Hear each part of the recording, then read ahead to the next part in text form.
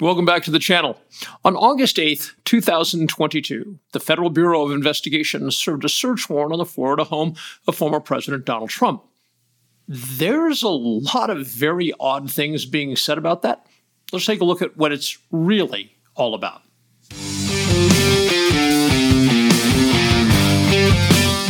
The Dr. Reality Vodcast with Dave Champion.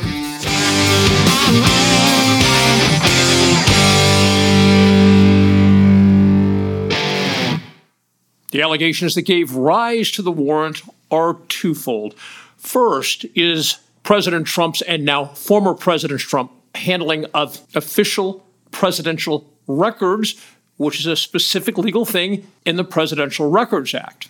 It is alleged that documents and other materials that should have, under the law, been placed in the possession of the National Archivist instead were taken by Trump to his Florida home. If true, that would, in fact, be a violation of the Presidential Records Act. The second allegation is that former President Trump removed classified documents from the custody of the United States government and took them to his residence in Florida. So what is the Presidential Records Act? It's a federal statute that was enacted in the wake of Watergate and Nixon to make sure that the records created by a sitting president are defined as the property of the United States, and upon leaving office, those records have to go into the possession of the National Archive. They have to be turned over to the National Archivist. Now, without going too deep into the Presidential Records Act, from now on I'm just going to call it the PRA, without going too deeply into the PRA, because there's a lot of different elements to it. The primary element is that two primary elements. Number one, it defines that presidential records are the property of the United States, where before that was questionable, and a lot of presidents asserted that records actually belonged to them. So in 1981, Congress passed a statute, the then president signed it into law, and so now, in law, the records created by a sitting president become the property of the United States. They are not the property of the individual sitting in the Oval Office. Another significant element of the PRA is that it places the responsibility for getting official presidential records from the president to the archivist. That responsibility is, under the statute, the responsibility of the president. And that makes sense, because who knows more about that president creating things that fall into the definition of official presidential records than the guy who's doing it day in and day out? The president. So, logically and rationally, Congress put the responsibility on the president. Pretty sure you can all connect the dots on the official presidential records in the Presidential Records Act. If Donald Trump was obligated to take official presidential records and hand them over to the archivist when he left the White House, but didn't and took them back to his home in Florida, that's a violation of the PRA, so I won't belabor that. I do, however, want to say a word about the allegation that Trump took classified documents from the White House to his home in Florida. Here's the thing about that. Presidents, when they leave office, have about the highest security clearance of anyone on the planet. And that is for the purpose that they may be called upon to review documents and discuss classified operations and so forth, even after they've left office. So it's in the best interest of the United States that the president retains a very high clearance level so that he can support the goals and interests of the United States moving forward, if need be, even after he's left office. However, as far as the allegation, this is a huge however. No former president has the right to remove classified documents from the custody of the United States government and take them to his own home or put them in his own car or give them to a subordinate. No ex-president has that authority. And if the allegation is true, that is a significant violation of law. Although not relevant to the warrant that was just served on former President Trump's home in Florida, Maggie Haberman, who is a Pulitzer Prize-winning reporter now working for the New York Times, has featured the fact that Donald Trump was known to make notes during meetings and after the meeting tear up the notes and go to a nearby toilet and throw the torn-up notes in the toilet. There are literally photographs of torn-up pieces of paper with the text side up, floating in the water of a toilet, and the handwriting on the paper is that of Donald Trump. In addition to those photographs, A number of people who were closely with Donald Trump during the time that he was in the Oval Office said, yes, he would do that fairly often.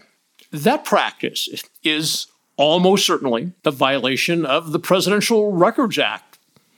Unless, of course, during the meeting, when everybody was handling world affairs, he was writing down, a recipe for muffins. But if the notes were relevant to what was being discussed in the meeting, then tearing them up and throwing them in the toilet would be a violation of the PRA.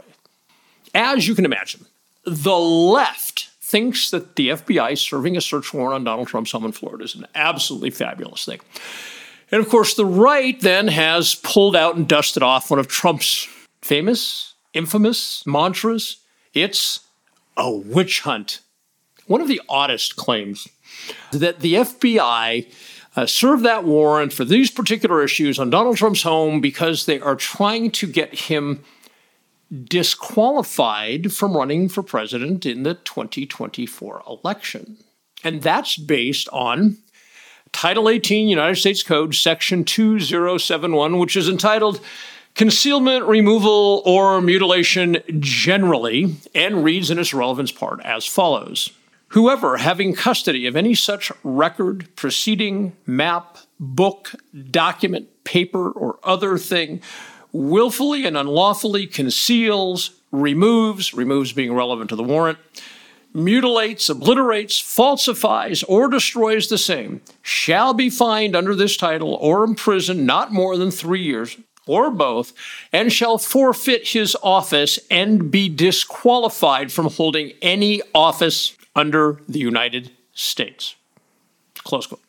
That disqualification provision is what some expositors on the right are using to hang their hat on to explain why the FBI executed a search warrant at Donald Trump's home in Florida. Okay, so first, Section 2071 is part of a larger group of statutes pertaining to government records and reports generally, not the Presidential Records Act specifically. Second, the disqualification provision cannot be applied to Donald Trump or any candidate running for president because the requirements for that are found in the United States Constitution in Article 2, Section 1, Clause 5, which reads as follows. The president must be at least 35 years of age, be a natural-born citizen, and must have lived in the United States for at least 14 years. When I say that the disqualification provision in 2071 cannot be applied to a candidate running for president, that is the prevailing view of constitutional scholars across the nation. That's based on the notion, the theory, the doctrine that since the qualifications to run for president, to win, perhaps, and to serve as president are specified in the United States Constitution, you just heard them, and that Congress then has no authority to come along behind the Constitution and say, except if you were convicted of this, or you committed that violation, or so forth.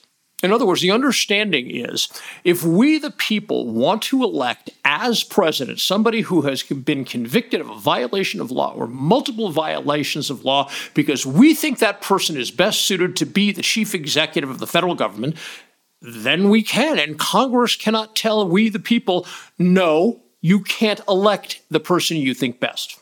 Let me put an even finer point on this.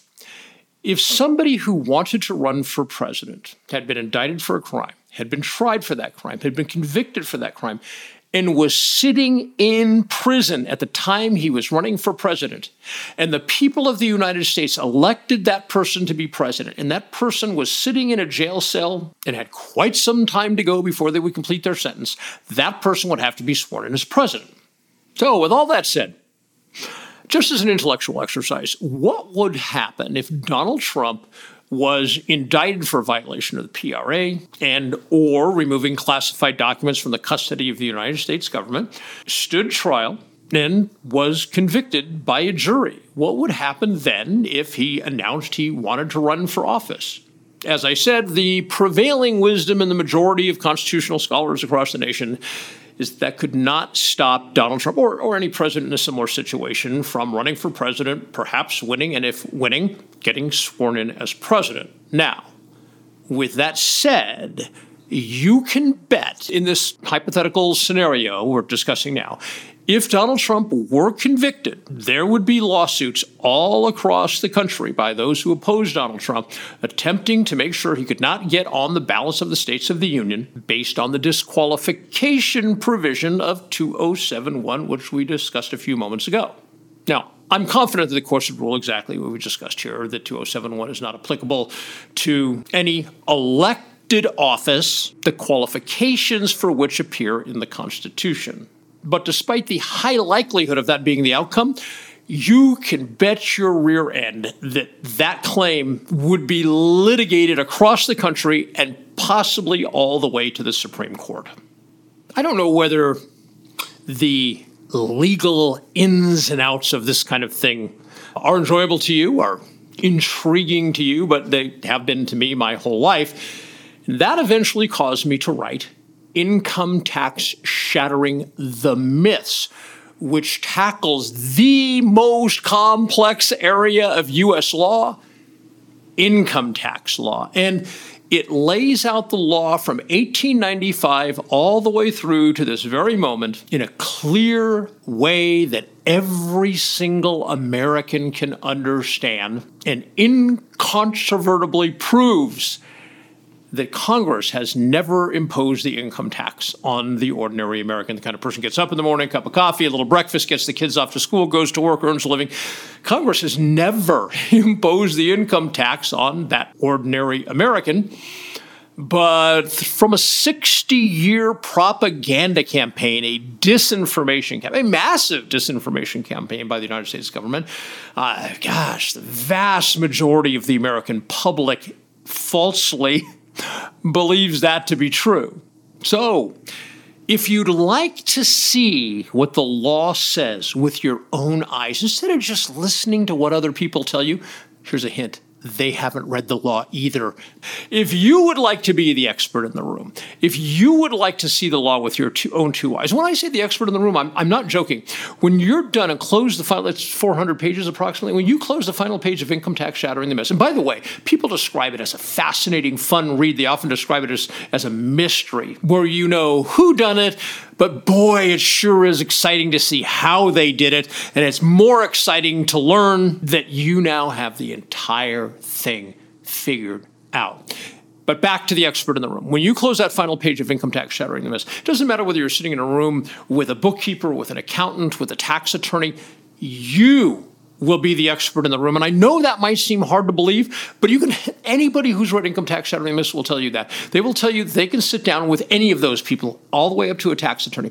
They can sit down and say, tell me what the answer to this is. The tax attorney can't answer or answers it incorrectly. It has to get corrected by the person who's read Income Tax Shattering the Myths. And on it goes. So if you want to be that guy, by the way, I just heard an adage the other day that I thought was really intriguing. It goes like this. Warriors confront the evil most people refuse to acknowledge. I'll share that with you again. Warriors confront the evil most people refuse to acknowledge.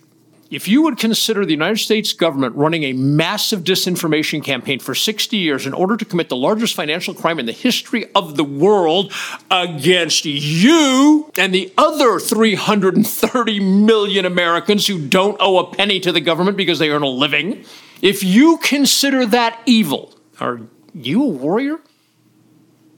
Are you a punk? If you're a warrior, I want to encourage you to go to drreality.news, drreality.news. Grab yourself a copy of Income Tax Shattering the Myths. You have my word. It will be one of the most fascinating, intriguing, enjoyable books you will. Okay, wait a second. When I say enjoyable, since I'm giving you my word, I want to be clear. When I say enjoyable, it is going to piss you off. But in the end, you're going to be thrilled that you read it. And by purchasing a copy of Income Tax Shattering the Myths, or perhaps Body Science, or anything else that I've written that's on the site, you help me to continue to be here for you with these kind of presentations. Thank you.